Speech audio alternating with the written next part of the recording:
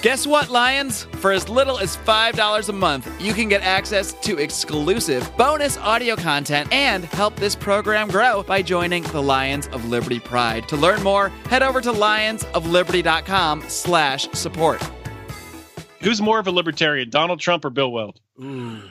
Oh, that's. I mean, it's like saying, which of them is closer to being black. I mean, because it's you can't have it. Welcome to the Lions of Liberty podcast. Here's your host, your guide, your shining beacon of liberty, Mark Claire.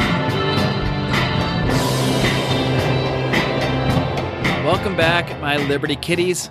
We're back here at the 299th edition of the OG, the flagship program on this here Lions of Liberty podcast feed. That, of course, means you can find today's show notes over at lionsofliberty.com/299. And we're just one episode away, one measly little episode away from our 300th episode next Monday. And it's quite a doozy. As I've mentioned, I'll be joined by two all-stars in the Liberty movement, Jason Stapleton and Larry Sharpe. And if you listen to this program and don't know who those guys are, well, let's just say I'm flattered. I'm simply flattered that you know who I am and don't know who they are. But if you were a member of our support group, the Lions of Liberty Pride, you would have already heard that show because I released that episode a week early to our paid members. So if you don't want to wait a whole week, head over to lionsofliberty.com/support and you can check it out right now.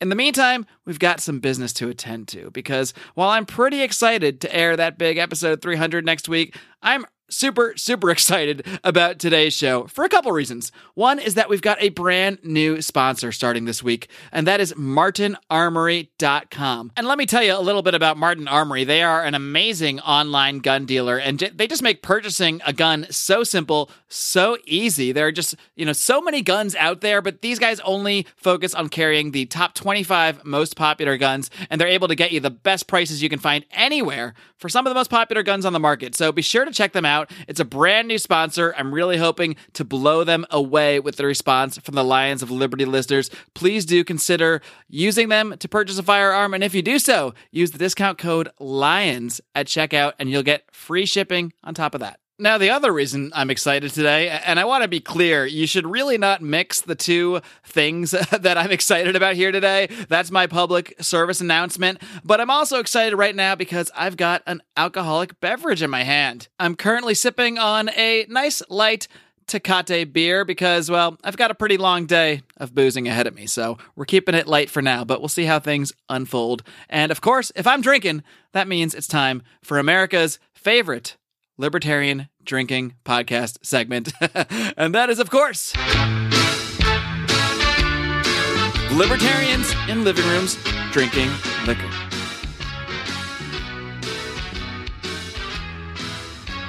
So let's bring in our guests, starting with a series regular. He's one of my Lions of Liberty co-founders. He is the host of the weekly Felony Friday podcast here at Lions of Liberty from Pittsburgh, PA.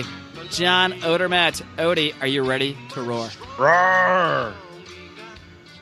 Pretty good. You were more than ready. You were so ready that you've already completed the task. That's excellent. I feel like I've done that recently. I don't know. Maybe it's a... I don't. Did we I just really do don't. that? No. Do you almost feel like we started the show and then maybe I realized we weren't recording and then we did it all again? Is that how you feel? It's possible. Like a deja vu? It's possible. A little That's bit weird. deja vu. Touch of deja vu. I have no idea why you would feel that way. It might have something to do with the fact that I've already had a few before we even started this. I started off drinking a Tecate and I have now transitioned. I've already transitioned because I just... I like beers with more flavor than Tecate. It just was what was laying in my house. So I've already switched over to an Angry Orchard, and that's all I'm going to say for now. I have something else waiting in the wings, but I'm not going to mention it just yet. But what are you drinking over there? Drinking a local Pittsburgh brew. It's a Rivertown Brewery here in Pittsburgh. It's a Hawaiian pineapple beer, and it's I'm not even going to try to say it because I can't say it, so we'll leave it at that. Moving along. Next up, he is also a podcast host. In fact, he's got quite a number of podcasts he's involved with right now. He hails from what many call the most libertarian state in the nation. He is the host of the Lava Flow podcast. Roger Mother Effin Paxton, are you ready to roar? Let's do it to it. Ooh, all right. I like it. And Roger, what are you drinking over there in Freedom Land? I have got some Johnny Walker Double Black. You are more of a man than either of us right now. Well, of course. I knew that. I mean, we knew that going in, but if the beard wasn't enough to certify it, the liquor choice certainly is. Thing is, for me, it's 4 p.m. my time right now, little inside track into our recording, and I have plans to go out this evening, and that is 5 hours away. So I'm trying to at least pace myself a little bit, but nonetheless. That's what you get for being on the left coast. That's what I get. That is what I get. And lastly but not leastly, I've got yet another Libertarian podcast host. He is a survivor of the great meme wars of 2016. He is the host and dear leader over at We Are Libertarians. Ladies and gentlemen, Mr. Chris Springle. Is it Springle or is it Sprangle? Whatever it is. Are you ready to roar? Look at this guy. He's got sound. He's either got sound effects or he's squeezing his cat right now. I'm not sure which it is. You'll never know. It's he's squeezing his cat. So I'll never know, and the ASPCA will never know. I think he touched his cat in a very inappropriate place, personally. When you're a big star, they let you do it. These kitties will let you do just about anything, huh? Yep. Now, Chris, as I mentioned, for the record, for anyone out there that doesn't know this man, his real name is Chris Spangle. It's not Springle. It's not Sprangle, as our good friend Jason Stapleton likes to say from time to time. But I have actually granted you a very rare and very special waiver because you do not drink alcohol. So you are not actually drinking an alcoholic drink right now. Normally, I would chastise you heavily for that, but because I need guests for this program, I'm going to wait until you're gone and off the air to do that. So, but what are you doing over there? You drinking anything? You playing with a fidget spinner? You squeezing your cat? What's going on over there in Indiana?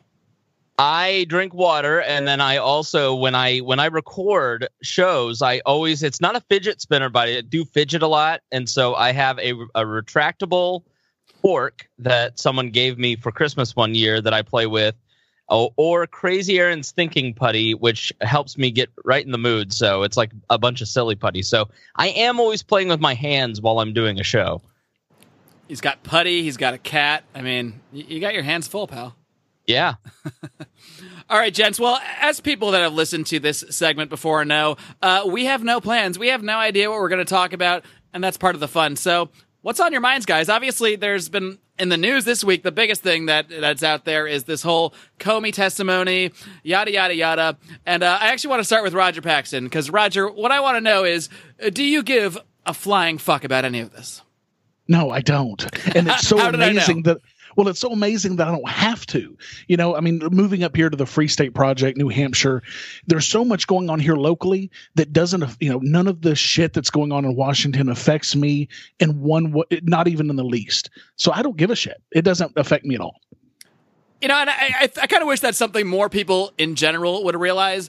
I mean, like, I enjoy the Trump tweets. I enjoy the Comey stuff. I enjoy it like I enjoy any other reality TV show. But the fact of the matter is, none of this stuff is really going to affect any of our lives for the most part at the individual level. And what is going to affect our lives is a lot more is what's going on in our individual states, our individual localities, our neighborhoods, our households. I mean, that's at the end of the day what really affects our lives, not all this drama. Absolutely. And I spent more than 20 years of my life banging my head against the wall, following politics. I was, like Chris's buddy, Greg Lenz. I was, a politic god. I knew everything that was going on. And I realized after about 20 some odd years of that I was wasting my time and energy because I was affecting no change. Nothing was changing because of my knowledge of politics and what the latest scandal was and all of that mess. It was a complete waste of time. So I've been much more effective since I've completely ignored that stuff. So if you want a podcast that gives you all of the ins and outs of that stuff, my show is definitely not for you. I love the reverse plug machine that Roger does here. Right. What else is going on, Chris? What's the haps there in Indiana? Anything wild I need to know about? No, I'm the going to pool parties. Yeah, we have great pool parties. But I am just I am watching all of it. I love nerd sports. I never have taken it as seriously as maybe it sounds like Roger did. I just, I have more of a, let's fiddle while Rome burns attitude, I guess. And I'm watching it because I'm praying that Donald Trump did not obstruct justice, because being from Indiana, I can tell you that we don't want Mike Pence to be our president because I don't know. Donald Trump is pretty darn incompetent, but Mike Pence may give him a run for his money. Here's my hope about Donald Trump, and obviously I don't really care if Trump is president, if Pence is president, if Hillary. I mean, at the end of the day, policy-wise, like we said, this stuff isn't going to affect our lives too much. But I'm starting to feel like Donald Trump might be a really amazing firewall in the sense that maybe nothing's going to get done for 4 years. Like, literally, maybe nothing will get done because of all this Russia hysteria. The Democrats just want nothing to do with working with him, which is silly if you're coming from the perspective of a Democrat, because Trump is essentially a moderate Democrat. And if they were smart, they'd be working with him on, maternity leave and all this crap. But they're not doing that, so I don't think any of that's going to happen. And then, you got the Freedom Caucus, who somewhat opposes some of what, the healthcare stuff he's trying to put through. And I'm not sure if they're necessarily going to go along with a lot of the watered-down stuff he tries to push. So, obviously we have elections in 2 years, but there's a pretty good chance that this just might remain a reality show that is literally not going to affect any of our lives, because we might not see any legislation really whatsoever coming out of this Congress. Well, I was just going to say that I think in a lot of ways it's really instructive for libertarians of any variety, of any stripe, of any party. They all need to watch what is happening to the Trump administration, what is going on with the Trump administration, because it's very instructive, I think, for us. Because if you're not part of the permanent power structure, then you see the battle that you've got ahead of you. And I think from a non-interventionist perspective, partly because of his incompetence and lack of, ability to see beyond his own narcissism, and partly because of whatever ideology he may have, you're starting to see America's role in the world shrink on a national stage, and the Bush Doctrine is starting to it's starting to shrink.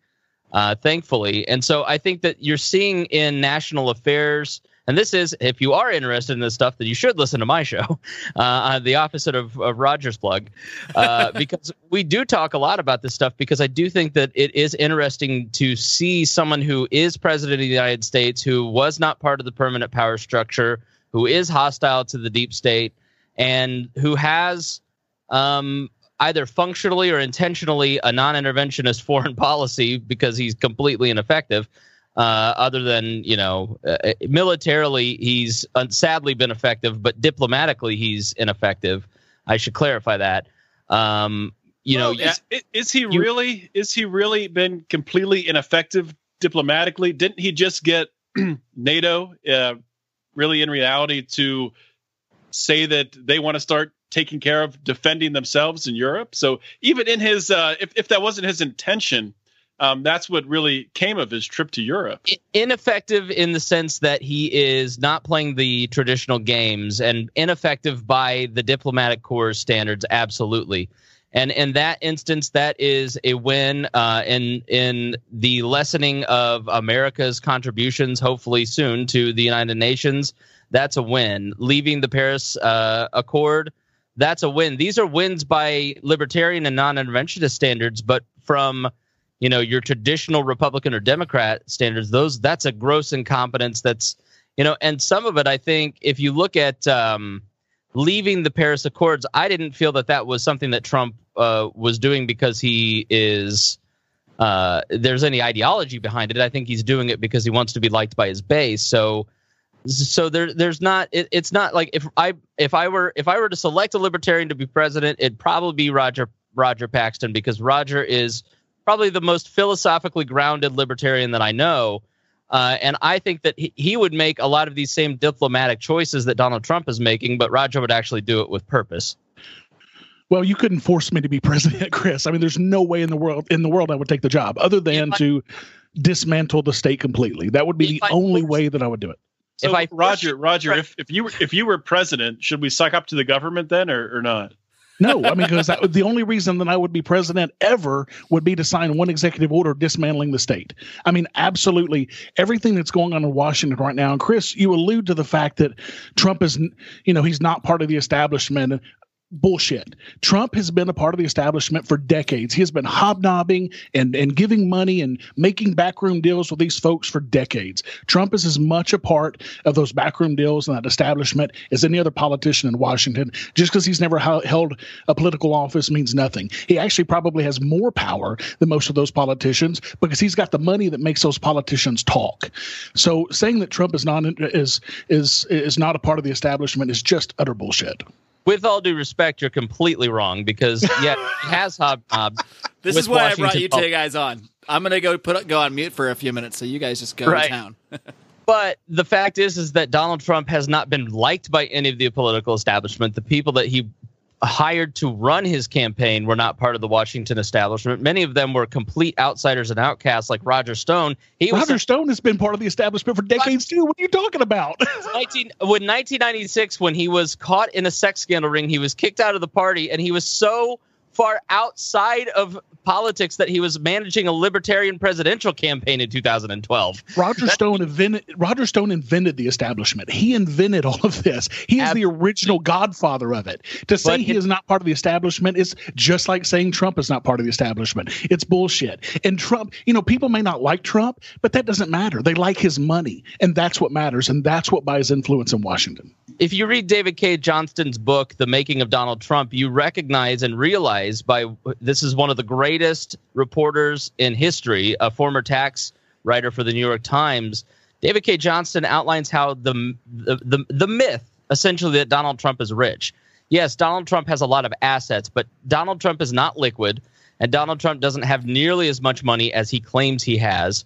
And that's beside the point. That means nothing. He still gives money, and lots of money, to political parties, and has for a long time. So just because he may not have billions in liquid money, he still has assets, but he still has enough money that money has bought influence.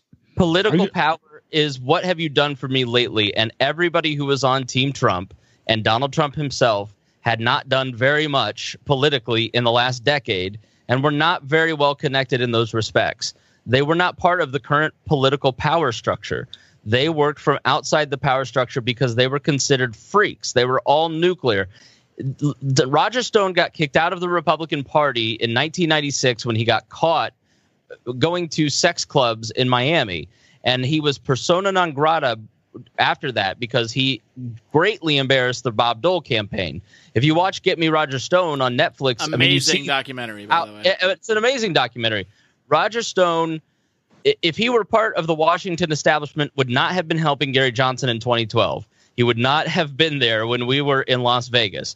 Like, that's just the fact. And as much as we want, the Libertarian Party is just not a bastion of power, Roger. You know that. Oh, of course not. But, the Roger Stone documentary is exactly why I am so glad that I have completely removed myself from the shackles of democracy and politics, because it is an absolute sham, and it shows you all of the dirty dealings that goes on a daily basis. And yeah, Roger Stone is probably one of the worst, but there are people on both sides, just like Roger Stone, doing that in every major election.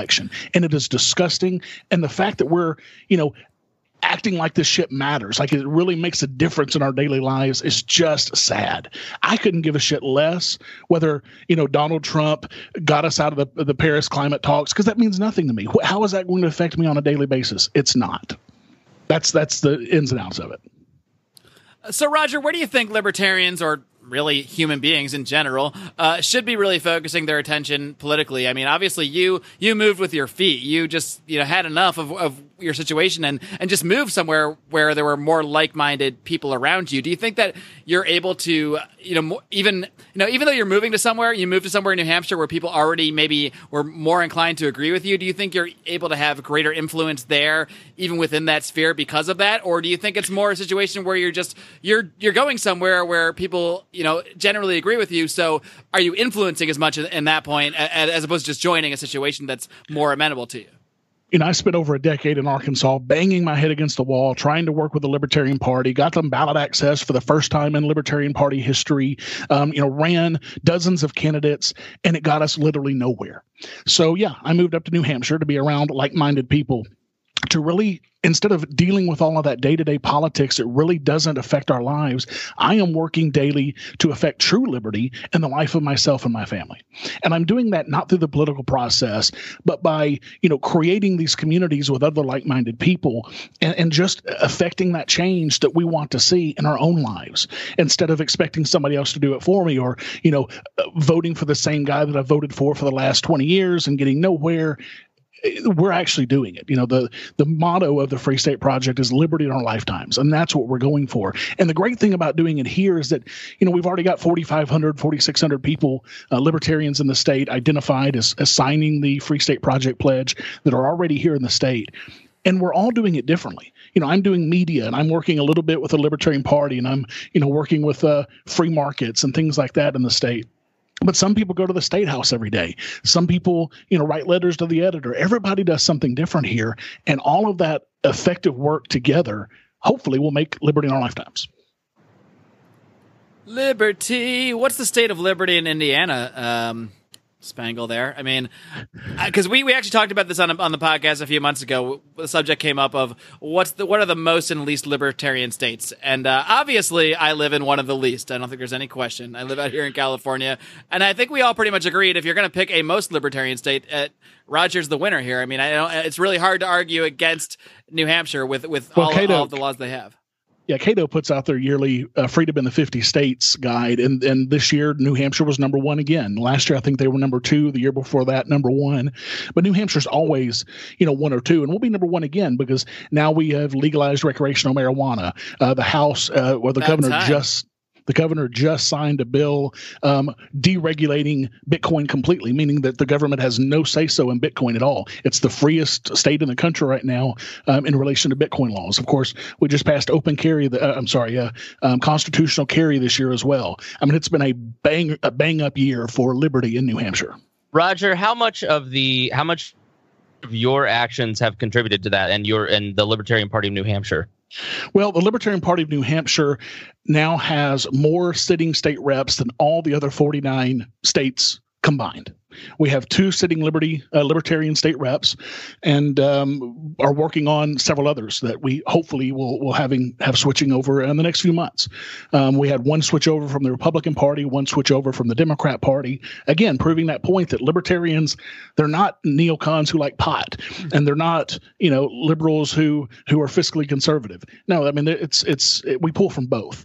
So I guess I just don't understand the disconnect where you lecture all of us that we shouldn't care about global or national politics, but then you're touting, political accomplishments in your own state that you have personally contributed to. And I'm not diminishing your work. I'm proud of you guys. And we actually gave you guys a shout out on the last We Are Libertarians. Yeah. But you're an absolute example of why people should care about political action. No, what I said is people shouldn't care about what's going on in Washington because that doesn't affect you on a day-to-day basis. Local politics absolutely does. No question about it. Get active in your local cities and towns. Get active in your counties. And potentially, in some states, get active in your state. Like in New Hampshire, we have 400 state reps. You can actually make some change with that because, you've got a bunch of citizen, the Free State Project members, we don't have members. We have participants, but Free State Project participants have been elected to the State House over and over and over again. We've elected dozens of them over the years to the State House. So, yes, state and local politics, sure, you can affect some change there. But with what's going on in Washington, it's an absolute cesspool. Nothing is ever going to change there that's going to make a hill of beans to me. What I want to worry about is New Hampshire and getting us the hell out of the United States. But don't you think that most people, their interest begins at the national level, what most people swim in that national pool? You and I both came to the Libertarian Party probably because of something that was a national issue that motivated us. Why would we not talk about those national and global issues that motivate people to capture those new people and then funnel them down to the great work that you're doing? Bingo.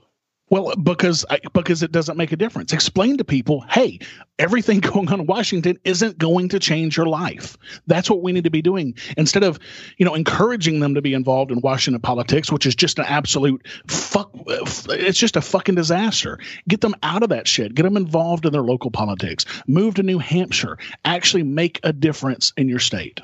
And hopefully we'll start seeing states secede. Maybe California will be first.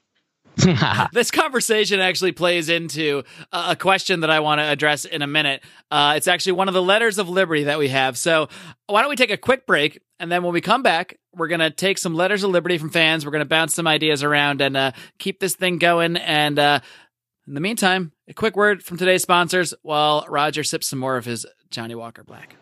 I firmly believe one of the most important things you can do to protect yourself and your loved ones is to own a firearm. But for a lot of people, buying a gun can be an overwhelming process. There are just so many options, and not everyone feels comfortable walking into a gun store. Well, our friends at MartinArmory.com are doing their part to change that. Martin Armory was founded with a simple goal to make buying a gun simple and affordable. Instead of carrying thousands of different guns, MartinArmory.com only carries 25. This allows them to focus on providing the most popular guns on the market at insanely cheap prices. And now, for a limited time, their prices are even more insane, as MartinArmory.com is offering Lions of Liberty listeners free shipping. Simply go to MartinArmory.com, pick an awesome gun, and enter the promo code LIONS. Again, that's MartinArmory.com. The promo code is LIONS. All right, guys, we are back, and I think it's time to dig into the old Liberty mailbag because, yes, it's time to answer some letters of liberty. This is another Letters of Liberty song. That last one I wrote was a downer. It somehow just fell wrong. The Lions said they didn't like it. I'm not sure if that's true, so I'm gonna keep on writing till I find the one they do. So please help me validate my poor life choices. And the first letter actually comes from somebody. This name sounds familiar, actually. This first question is from John Odermatt. and John Odermatt asks... This is corrupt as Washington. Right. Cronyist to the core here at Lions of Liberty. But John actually had a question for me. And this ties into this conversation we were having before the break, as I said. John asks me, Mark, if California passes universal health care, will you finally get up and leave California? And it's actually a very good question because, look, I mean, when I moved to California, I hate aging myself, about 14 years ago. Whoa. Yeah, hello. I politics was not on my mind. I was not totally apolitical. I kind of was into politics, but certainly had nothing to do with my decision-making whatsoever. I merely came here to work in the television industry, to live in nice weather, and that was about, the crux of my thinking process. But obviously, over time, as my interest in libertarian ideas has developed, and the politics of California has continued to very rapidly move in an extremely progressive direction, it becomes difficult, especially the more money I make in that process, the more I see those taxes. And California has the highest. And as you guys know, many of you guys know, listeners of this program, this is a really good segue from Wednesday's show of Electric Liberty Land last week, when Brian spent 40 minutes going on a rant about how California is the worst state ever, especially for someone with libertarian beliefs. Obviously this stuff is a really big conflict for me. As I said, when I see that money coming out of my paycheck, when I see that money every time I make a purchase, because it's got the highest sales tax in the nation.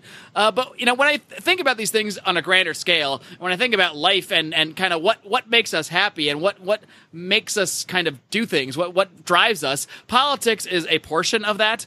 But it's not the be-all, end-all. And it may be some for more people than others. But for me, the net object is overall happiness. And for me, that I don't want to let the politics hinder my other areas of happiness. I mean, I have more roots here now than I do even on the East Coast where I grew up. I have a career here that if I remove it from Los Angeles, I'm not necessarily going to make anywhere close to what I make here in Los Angeles. If I moved somewhere else in the country, or I wouldn't even necessarily be able to get a similar job in a similar industry or similar kinds of work. So there's a lot of factors here, but to really think about it in a bigger picture, I think about, okay, what's like the most extreme thing, or what are the most extreme things I can consider? And I think to myself, like, what if I got an offer to go do an amazing job in television production, and it's in China, and which is obviously one place that is at least even more statist than California, if you can believe that. I think we can probably agree on that.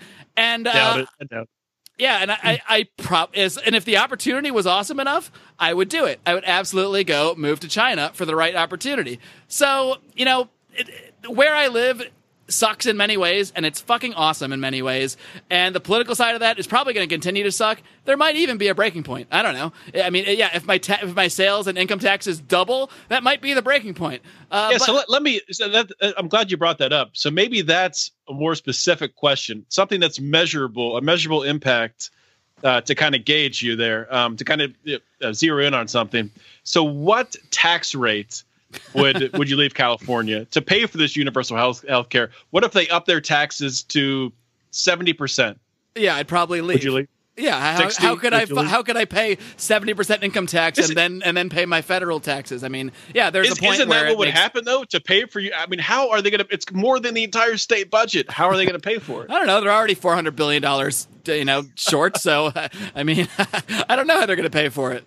I have no idea. They don't know either. The best part of this bill that's actually going through the California House, it already went through the House. It's not even like, oh, we don't think they have it fully planned out. They didn't even bother to try to put even a sentence in the bill about how it would be paid for. But currently, the cost of it is estimated about $400 billion or so, I think, which is already more than the total debt that California is in, the unfunded obligations. Brian broke all of this down on last week's Electric Liberty Land, so go ahead and check that out. The point I'm trying to get to, gentlemen, and this can be the crux of our conversation here is, I mean, how much, obviously, Roger's got one answer, I mean, from his own life that I think works out.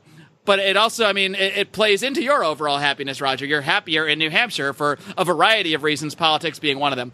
But, I mean, how much do we factor in politics into where we live? I think in the case of Odie, and I believe your case is similar, Chris, I think you guys pretty much live where you grew up. And so maybe that's a factor, too, because that's where your roots are. But how do you guys see this? I mean, are there points where the place you live could get so politically intolerable that you would actually pick up and leave based solely on the politics? And I left my county in Arkansas the year after our county taxes became the highest in the state and the highest in the area. So yeah, taxes do have a huge impact on me.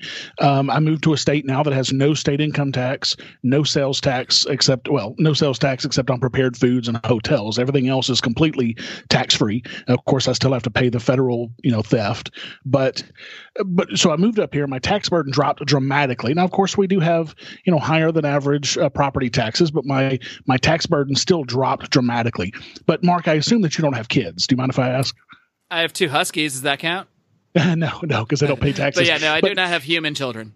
One of the reasons I moved up here is for me, yes, I'd love to have actual liberty in my lifetime, but primarily I did it, and of course, do it for the children. But I did. I really, I had to get them out of the corrupt politics, the high crime area. So New Hampshire was just a perfect fit for us because I can bring them up here where they can actually have an impact on their own liberty in their own lives. And they already are. I mean, my kids are agorists. I mean, we have these free markets around the state, and my kids sell stuff at these markets and make money. They bought an Xbox One out of it. They, just spent several $100s on a chicken coop and a chicken run and chickens because they wanted some chicken. And so they made the money themselves to do this. And so my children are already doing this. And that's why I moved up here. So do it for the children. You're using slave labor in your house to have your children raise chickens? Is that what I heard? They wanted to raise the chickens, and they're going to sell the eggs for their own profit. So I kid. Paxton created his own Somalia. They just have to pay a very reasonable tax to the Roger Paxton Fund, and then they're allowed to continue their chicken business. Well, I mean, rent is not out of the question if they start making more money than I do. Just say it. Well, there you go. That makes sense. I guess, and this is one reason that I love Roger, and it's one reason that I have pushed his show forever, because he and I have just such different worldviews, and we're both libertarians. We both want everyone to live as free as possible, but we have such different views on things and outlooks. Like for me, I guess I don't take politics so seriously as Roger does, as much as he says he doesn't take it seriously. Like for me, I'm having been a part of it and having worked in politics and in the political structure as a paid job for, almost 10 years prior to what I'm doing now. You see the comedy of errors at such a high, and you just don't get as worked up over it, because it's just these people can't mess anything up. One thing, Chris, you said that I take politics seriously. And I used to. You're right. I absolutely used to, but I don't anymore. I take liberty seriously, and I do whatever it takes to achieve that liberty. Working within the system is something that I rarely do anymore. I basically became the vice chair of the Libertarian Party here, essentially to help out Daryl Perry, who wanted to take over a dead party because it was completely dead here, just like it was in Arkansas when I took over, many years ago. And he asked me to help him out, help him, get the ball rolling, and I've done that. So after that mission is over, I'm not going to be running for that position again. I've done it now for a year and a half. So after I'm done. Let me jump in there. The Libertarian Party was dead in New Hampshire, the Free State Project? Because the leadership made it that way. And it was the same way in Arkansas. We had to basically commit a coup in both states. I did it in Arkansas and here to get the old ineffective leadership out of the way. And then immediately after we did that, things started happening in the state because there's no reason why New Hampshire should not have the strongest Libertarian Party in the country. There's no question. We've got 4,600 libertarians here who've signed a pledge saying, I will affect the greatest possible part of my life to achieving liberty in the state. We should have the strongest one in the country. Yeah, so basically Roger's the Fidel Castro of libertarianism. He's but yeah, for me, I would never. I was going to go Che Guevara, but I mean it's all good. But Shea for me, Paxton. And I don't want people to get the impression that just because Roger and I are having heated arguments that I love and respect Roger, and I think it's a shame that he doesn't want to be involved in the political process because clearly he's very gifted at it. He's very good at it, and he's very good at organizing people. For me, well, I mean, I think he is involved in the political process. He's just doing it at a different focus, at a different level. I mean, I can't blame someone for not giving a shit about the drama surrounding national politics, especially when they're focusing so heavily on their local politics, which at the end of the day, like we said earlier, that's what's going to affect your life in the most immediate way. Right. And this is, and so we just focus on different things. And so I would never get mad at local taxes to the point that I would move to a different state. Like I couldn't even tell you what local tax is. I follow it, but I'm just not I don't get worked up over that stuff. For me, it's about the personal relationships. I live where I grew up because this is where all my friends are. This is where my family is. And Indiana is, you asked about the state of liberty in Indiana. It's a very red state. It's controlled by Republicans. It's got a lot of, I'm a Christian, but it's got a lot of perverted Christian nonsense embedded in law from 100 years ago. And the Republicans just do a lot to reinforce that.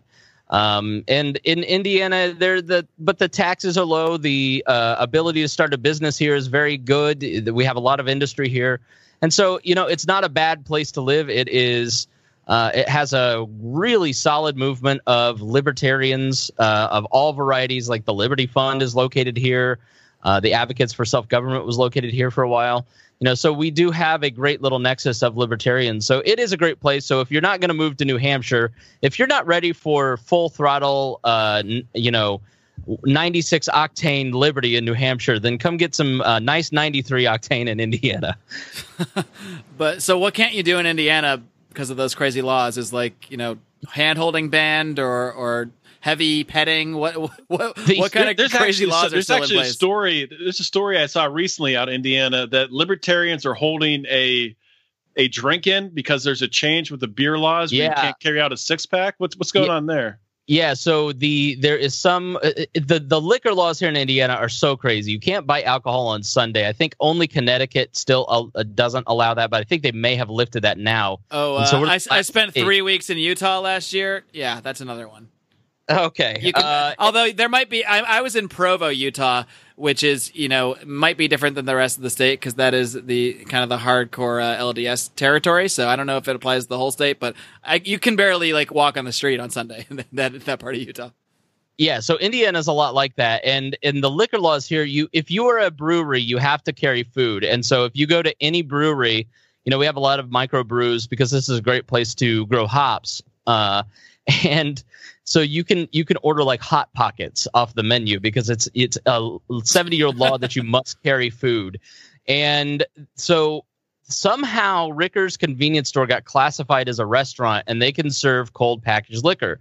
And bars that have, basically bought off politicians here to make sure that you don't get cold carry out here in Indiana unless you're a liquor store. The liquor stores are all closed on Sunday. They don't want big box stores to start carrying cold liquor.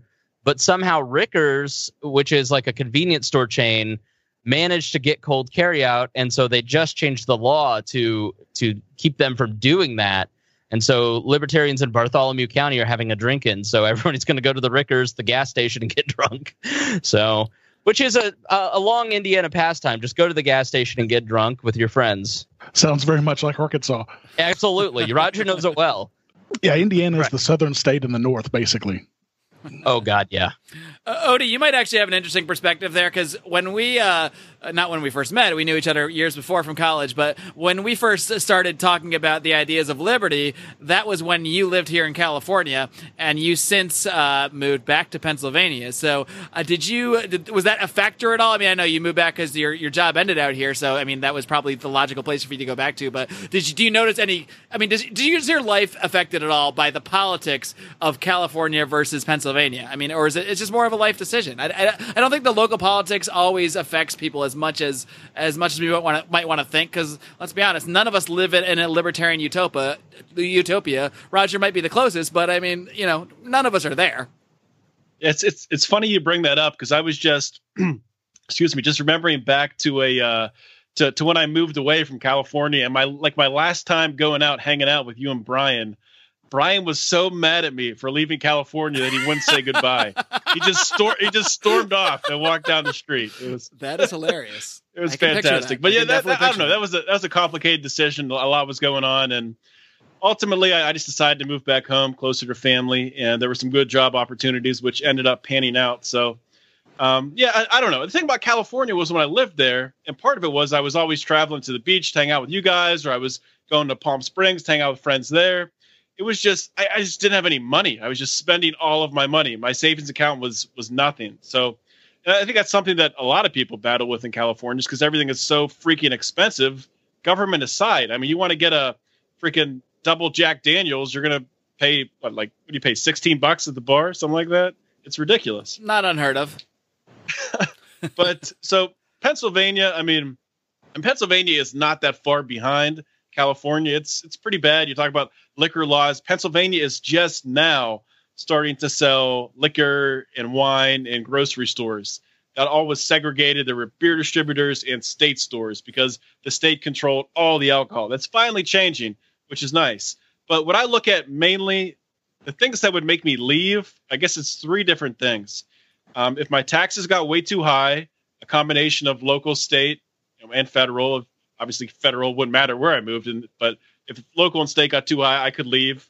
If they try to take my right to bear arms away, if they try to take my guns from me, I'll get the hell out of here. And if they pass some laws that make it difficult to open a business or something like that. So I guess I'll break it down to lawyers, guns, and money. That Warren Zevon song. That's what would make me leave Pennsylvania. Then, where do you go? I guess you'd have to move to New Hampshire. That's the only option left for you. I guess. I don't know. Roger, how many spare bedrooms you got? Well, it's funny you mentioned that. The compound that we just bought has not only our main living area, but it has an attached in-law suite and a house in the back, both of which we rent out to porcupines who are trying to move up here. So they're both full right now, but we might have a bed soon. All right, that's good to know. I want to move on to another letter of liberty. This one comes from a member of the Lions of Liberty Pride, our paid support group. His name is Victor Hugo, and he asks, he says, because of last Felony Friday show, although I don't think it's the last one now by the time this is airing, probably a couple weeks ago, but and Odie, maybe you'll know what story he's referencing here, but Vitor asks, do you think that not aiding an injured person is a crime? And on the surface, I think we would almost all agree no, but maybe in the context of the story he's referring to, it might get a little more dicey. Odie, can you catch us up to speed there? Okay, so I think that he's referring to the Penn State death that we talked about, the death in the fraternity, where the fraternity guys basically ignored one of their pledges who after he fell down the steps and injured himself and was obviously concussed and had bruises all over him. They didn't call an ambulance, didn't call for help. until the next morning, like 10:30 in the morning, after this guy fell down the steps multiple times the night before the first fall at like 11 p.m. or something like that. And so to address the question, do I think, what was the question again? Do I think that not aiding someone should never be, or what was the question again? Do you think that not aiding an injured person is a crime? He sent it to me earlier, so I've got it in front of me. Yes, Roger, with the I almost said with your perfect memory, but you just admitted that you read it. So yeah. To answer the question, do I think that not aiding someone could be a crime? Yes, I do. And it's hard to really, I guess not when if you found somebody who would, or just to use this example, if you see somebody fall down steps and you see they hit their head on a step and they're woozy, they're stumbling around, as a human being, you should have at least a basic understanding. If you're not a child, if you're an adult, you understanding that's not a good thing. That is an injury that can lead to death. So by just allowing someone who does not have their wits about them, does not have the ability to maybe call 911 or get themselves to a hospital, I think at that point in time, by not intervening and helping them, even if everyone else is ignoring it too, I think that's a problem. And I think that should be a crime. And I think ultimately you should do time for that.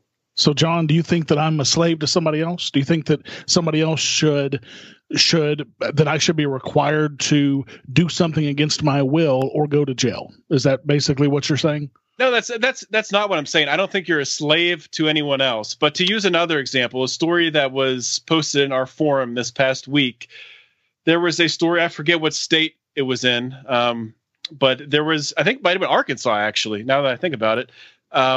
There was a guy who went over to the mother of his children's house. He wasn't living at the house. I guess he forced his way in, and he was attempting to drown two of the little babies in the bathtub. And a neighbor, actually someone else in the house, ran out and got a neighbor, and the neighbor came into the house and shot this man as he was trying to kill these children. So, I mean, I would turn that around to you. Should that guy who broke in and saved these two babies' lives, should that man go to jail? Of course not. No. Well, those are kind of different things, though. One is saying, are you going to be a criminal for not taking an action, and the other is taking an action. So basically, what John is saying is that I should not taken an action, though. He could have stood back. Well, so I guess the but question. Would you send him to jail for not taking that action? That's not 100% apples to apples. I see what you're saying. But one thing you have to understand is that every law, everything that makes you a criminal, is backed up by the threat of death. So I guess the question to you, John, do you think that I should die for not helping somebody else? Because that's essentially what we're saying. Because if men with guns, come to take me away, and I don't want to go with them because I didn't want to help somebody who was, hurt or whatever, then they will kill me. So basically you're saying that I should die for not helping somebody. Now, am I saying that we shouldn't help others who are in need? Of course not. Absolutely. I think that it's a moral thing to do to help people who are in need. But I think it's completely immoral to require that someone help somebody else. I mean, how do you know that person who was, who was stumbling or whatever may have been faking, and then they were going to try to rob somebody, or that they were going to kill you? I mean, to put me in that position, to force me to be in that position, is completely immoral. Let's take this up another level and get even more intense. Yeah, so let's everyone take a sip of their booze right now. If somebody's not feeding their children, can they be arrested? Should the kids be taken away from them in any scenario? Ethics of Liberty rough partying now. Oh yeah. Should people be allowed to starve their children and face no penalty?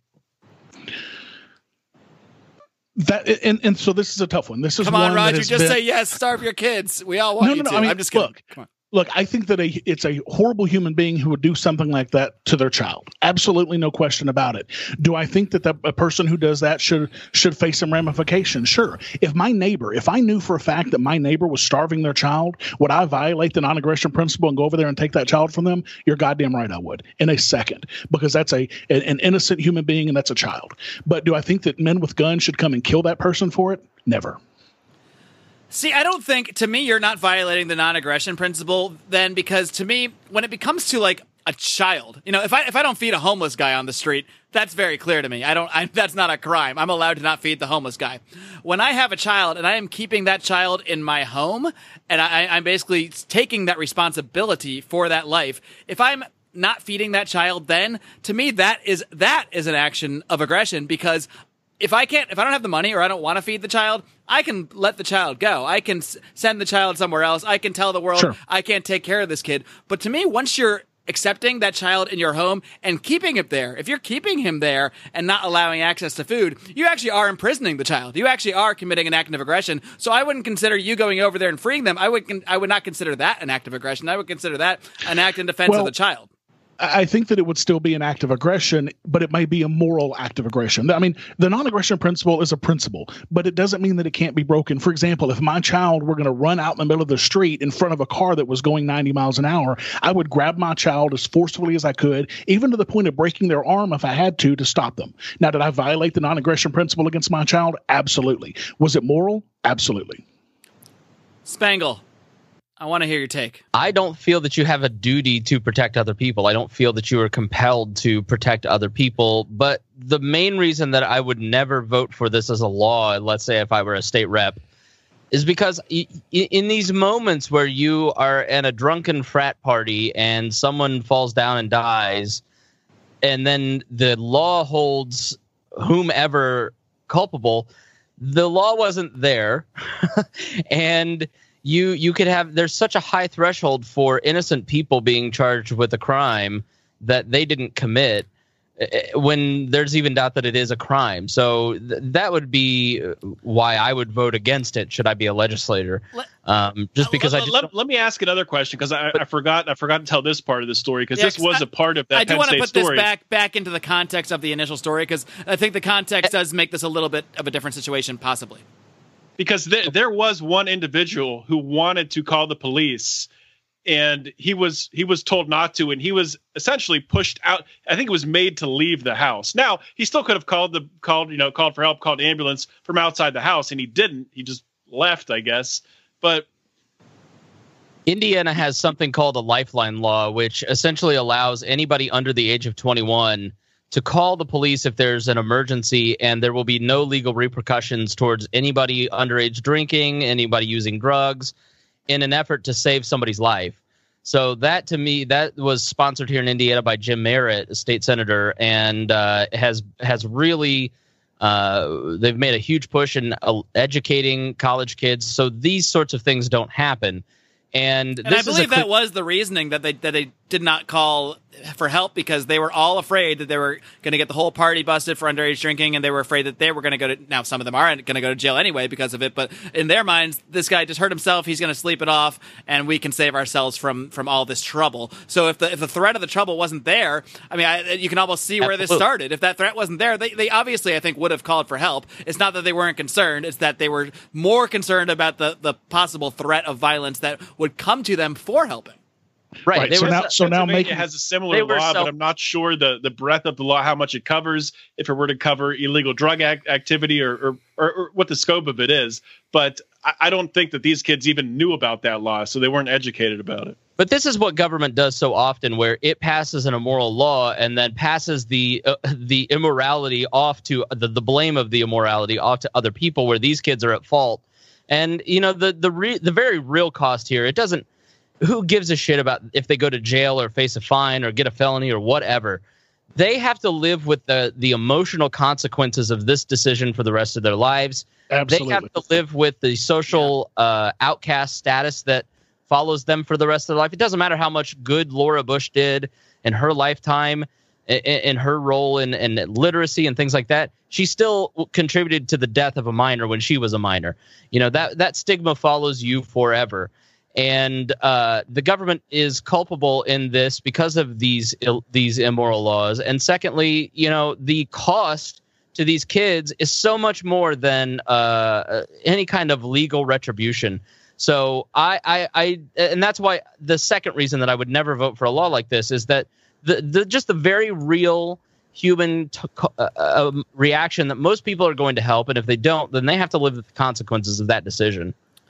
And the more I think about this, I'm agreeing with you guys, but I do think probably the best way to handle this would be in the civil courts, and to actually bring that case to court. And I know money's not going to bring this kid back to life, but that is a consequence, and that's going to mean a lot more, and that can help the family a lot more, at least with expenses and paying for a funeral and things like that. So you're saying they should be able these kids in cages is going to do in the first place. So you're saying these kids should owe some sort of financial restitution to the family of the kid that died? Yes, but again, you're casting you're making these kids slaves. If they forced him to drink alcohol. Yeah, that's what I was gonna say. There is more context here because now that I have not heard. Right, and that's what sorry. Yeah, I left that out. This was a bid acceptance night. It was a hazing. It was forceful alcohol drinking. Not forceful at the point of a gun where we're gonna hurt you unless you do that. Well, maybe it was. Maybe it was we're gonna hurt you. I don't think it was we're gonna kill you unless you do this.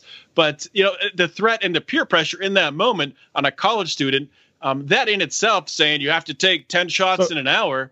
So I guess peer pressure should be illegal now too. We should be making people financially responsible for peer pressure. Come on. I mean, people are only responsible for the actions of themselves. This kid, if he was not physically forced or threatened with harm, if he drank that alcohol on his own just because of peer pressure, I'm sorry, again, you can't put his actions on someone else.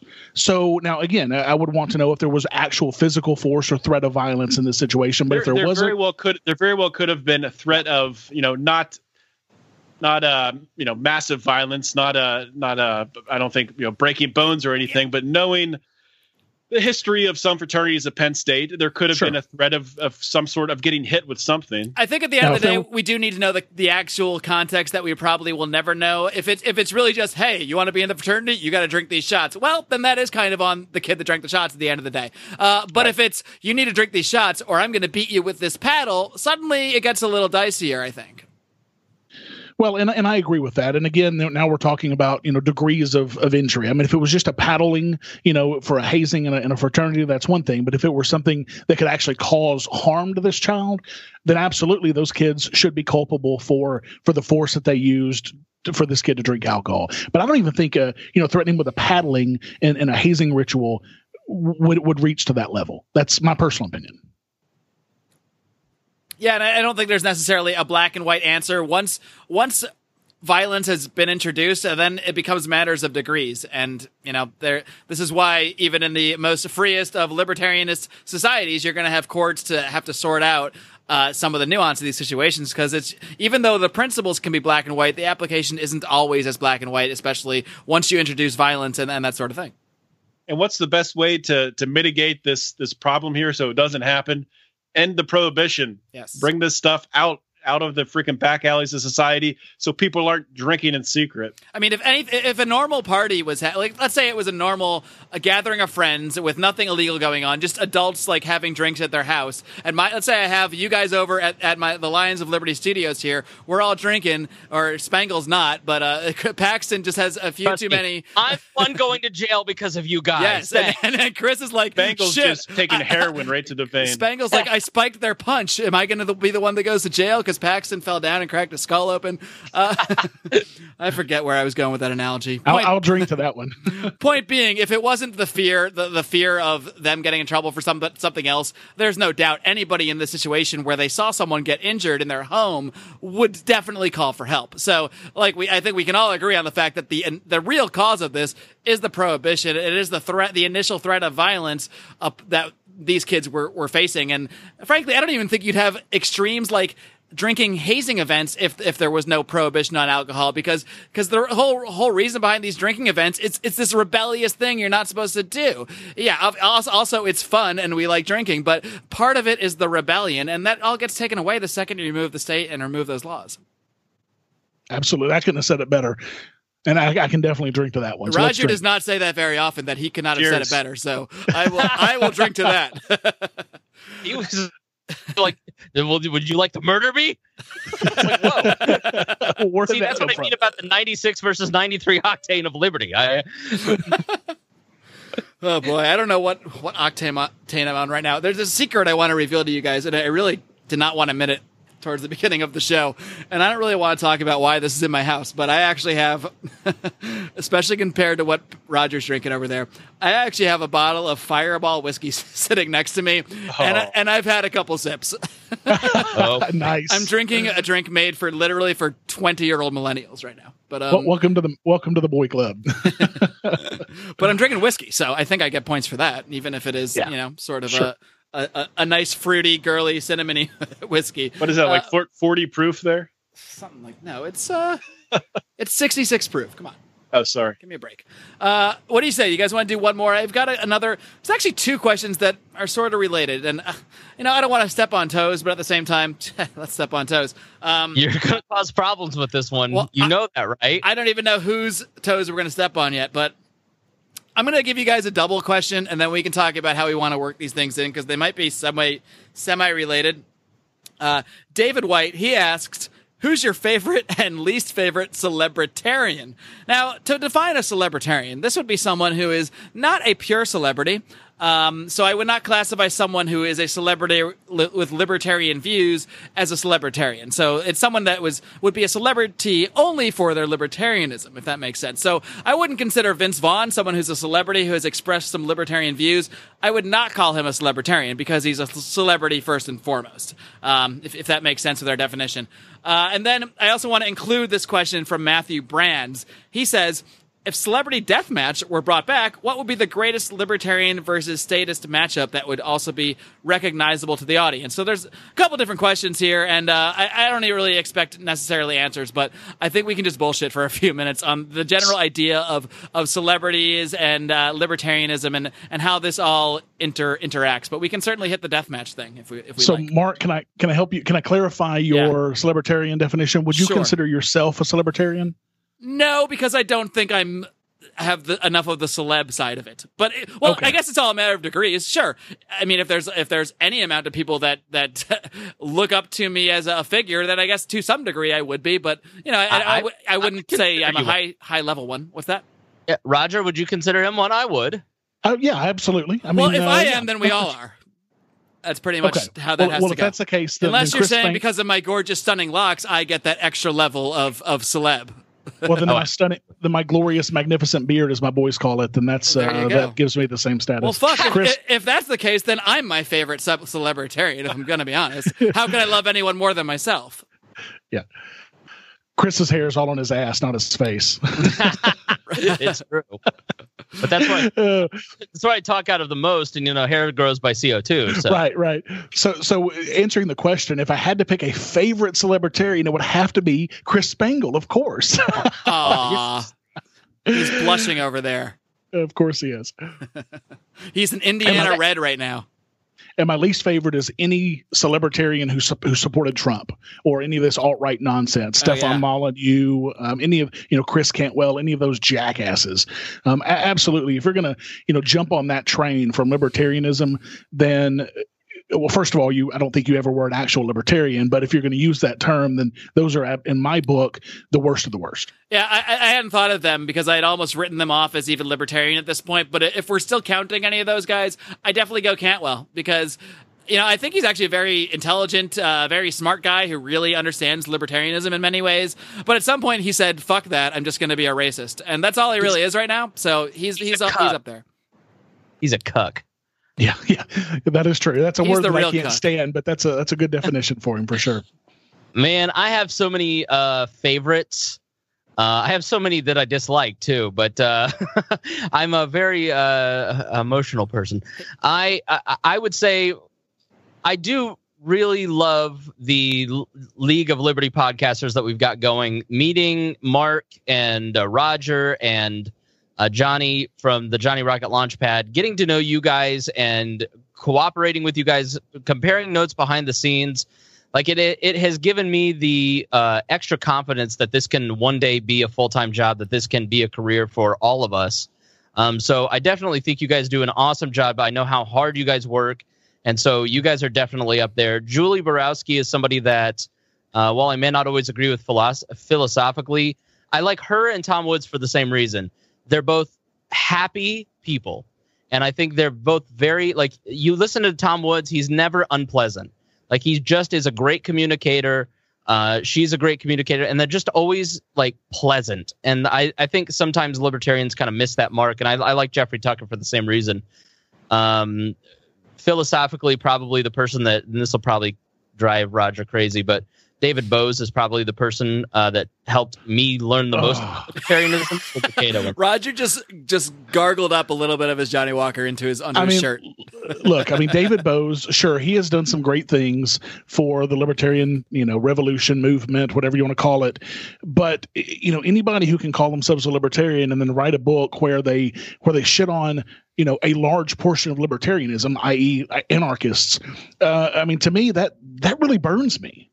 Of course it does. Right. But I love him. So, well, no, so sure. I'm not discounting that. Like I said, he's done a lot for the movement, but come on. Somebody like him should know better for sure. I get you.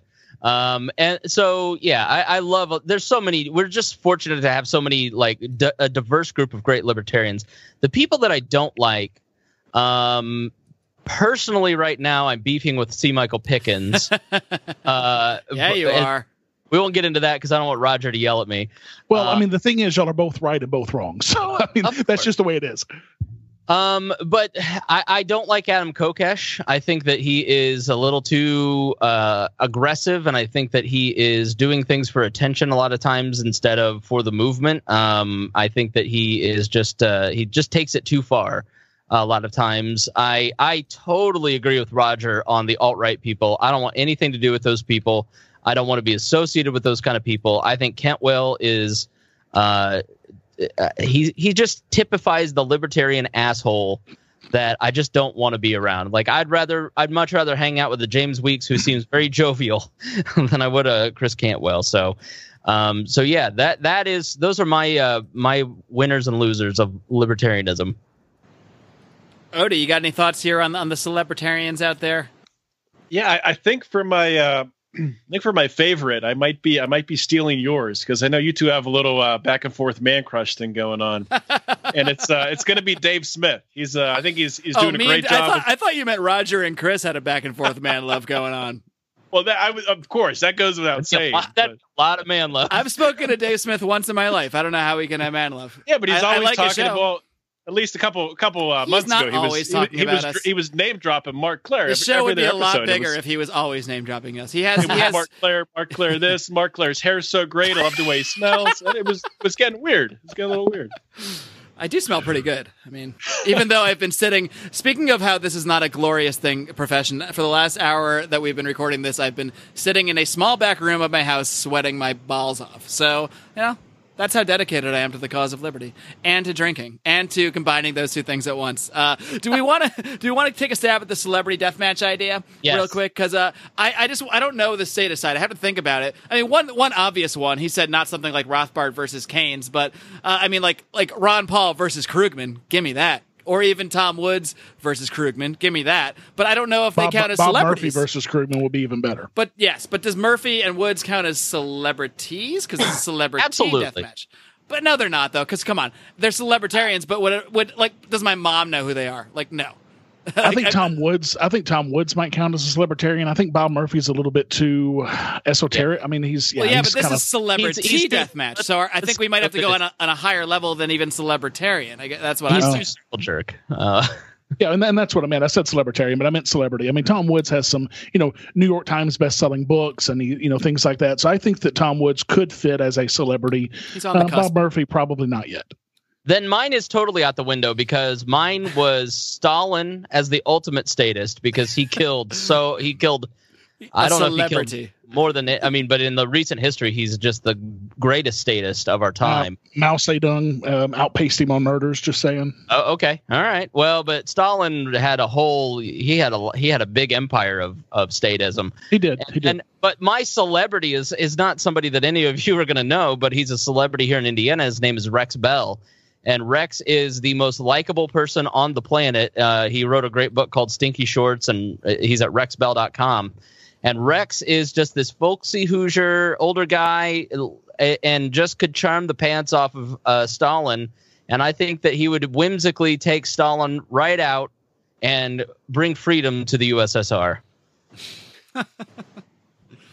Oh, so boy. I didn't know the rules of the game, so I failed it. Well, so we I just made them up as we went. So, but that's why I tried to make that celebritarian celebrity sort of draw that line earlier, because to me, a celebrity is someone that like my non-political neighbor would know who they are if I mentioned their name. You know what I mean? Right. But I don't know. There aren't really libertarian celebrities in that sense, unless you count like Vince Vaughn or somebody like that who we can debate. Carey. Drew Carey, people who've said nice things about libertarian ideas to some extent, but there's definitely not like a full Rothbardian or even Ron Paulian celebrity to the extent that they are truly bold with libertarian ideas. Well, I don't think that exists. How about Drew Carey versus Al Franken? There you go. Okay, For the I'd fun watch of the that. game, let's make it, because the listeners at this point in the they're hardcore libertarians, so make it celebritarians. Who would you guys battle? What celebritarian would you battle against the greatest statist of our time? Tom Woods, hands down. I mean, the guy's knowledge. Well, I say Tom Woods. I mean, because of his knowledge and his personality. But I think if I had to pick an intellectual libertarian right now, it would probably be Stefan Kinsella. I mean, as far as I'm concerned, he is at the top. He's at the pinnacle of libertarian thought right now. I would put him up against any statist. I have a question to wrap this up with, unless you guys have any more thoughts on this matter. But this is related. This is something we probably all have interesting thoughts on. Do you consider Gary Johnson a celebritarian? Absolutely. I don't consider Gary Johnson at all. Because to accept a celebritarian that he's a celebritarian, you have to A, agree he's a libertarian, and B, agree that he has any amount of celebrity. I think I might lean more celebrity than libertarian at this point. I'm going to answer this, and then I'm going to give a lecture. But Gary Johnson is absolutely a libertarian and a celebrity, and you will all know this because the next 5 to 10 years, all these new people will start popping up in the party and going, yeah, I'm a libertarian because I heard about this Gary Johnson guy, and then I started learning about libertarianism, and then I ended up at Rothbard. And so he's absolutely a libertarian, and he's absolutely a celebritarian because a hell of a lot more people know him as a libertarian than maybe Roger would like.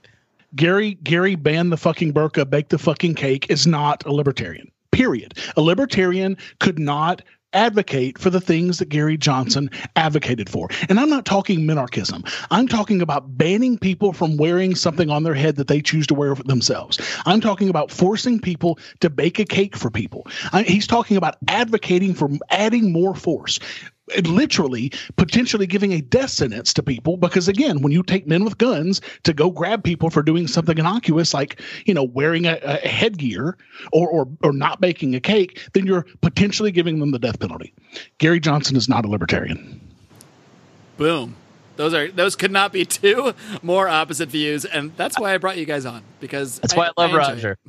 He couldn't be more wrong, but I love the guy. Odie, I love you too, baby. Odie, before we sign off, Gary Johnson, celebritarian, yes or no? I don't really know. The thing about Gary Johnson It's not an important question. The thing that people say that he wishy-washy bastard. He led this person liberty. He led me to liberty.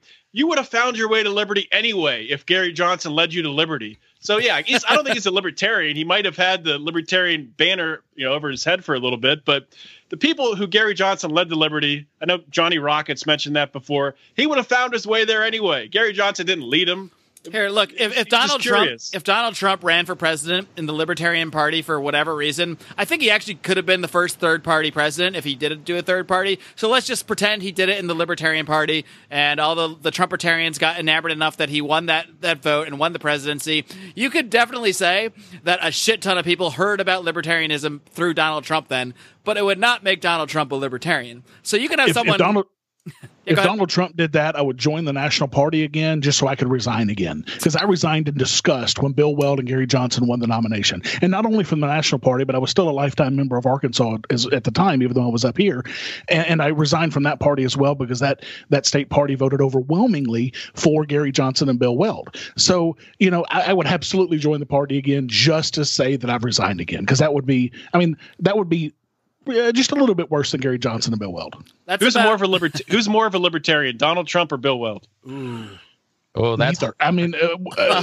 It's like saying which of them is closer to being black. I mean, because it's you can't have it. I'm going to go Donald Trump on the which is closer to being black, but that's probably a bigger conversation that we're able to get into today. Man. But orange is a little bit darker shade than white, so yeah, you're probably right. There you go. Right. Oh, here's a question, Roger. If someone signs the move to New Hampshire when the trigger is pulled, if they sign that pledge but do not move, have they violated the NAP?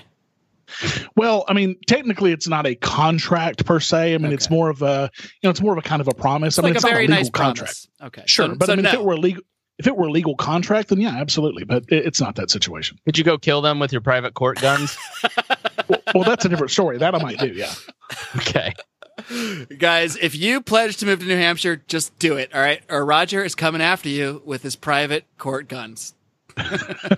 Guys, it's been a blast. I really have had a very good time today. I know we could do this for hours and hours. Someday, I'm going to say it right now, someday we're all, I don't know how we're going to do it, but someday we're all going to be in the same room and we're going to record some ridiculous live stream out to the libertarian world, and it's going to be the biggest thing ever, and I can't wait. Well, Mark, I'm going to tell you how we're going to do it. You guys are all going to come to Pork Fest in 2018, spend a week in the White Mountains of New Hampshire, surrounded by, 1,500 other libertarians and anarchists. Have the best week of your life, and we're going to live stream a podcast from there. Can you protect me from the mosquitoes, Roger?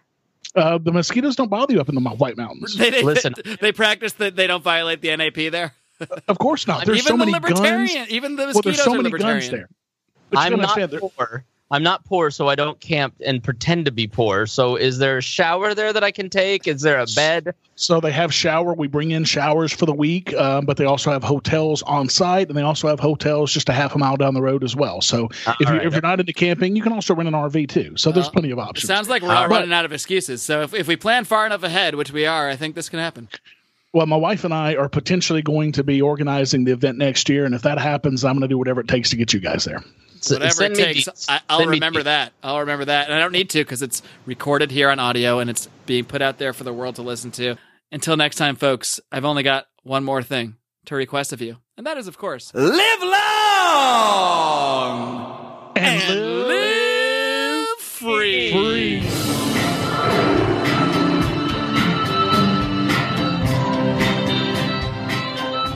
Hey guys, this is Roger Paxton, and if you're fed up with the government running every single aspect of your life, but you're not listening to the Lava Flow podcast yet, then what's wrong with you? Check us out at thelavaflow.com, or just go back to sucking up to the government. The Lava Flow podcast, striking the root every single episode. This is Chris Spangle, and I am the host of We Are Libertarians, which you can find in iTunes, Google Play, or at wearelibertarians.com.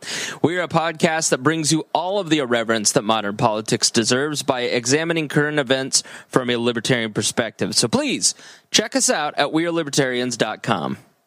Hey everyone, the Johnny Rocket Launchpad is Liberty. Each week we strive to bring you the best guests in talk radio. The Johnny Rocket Launchpad delivers weekly interviews of noteworthy politicians, experts, and activists. The Johnny Rocket Launchpad is bringing the party to the Libertarian Party and launching ideas in your direction. Check us out at JohnnyRocketLaunchpad.com, and you can hear me, Kurt Nelson, and the beautiful Heather Nixon talk about the ideas of liberty, rock and roll. Got me a bullet in just one night while you shoot me a book in a hole.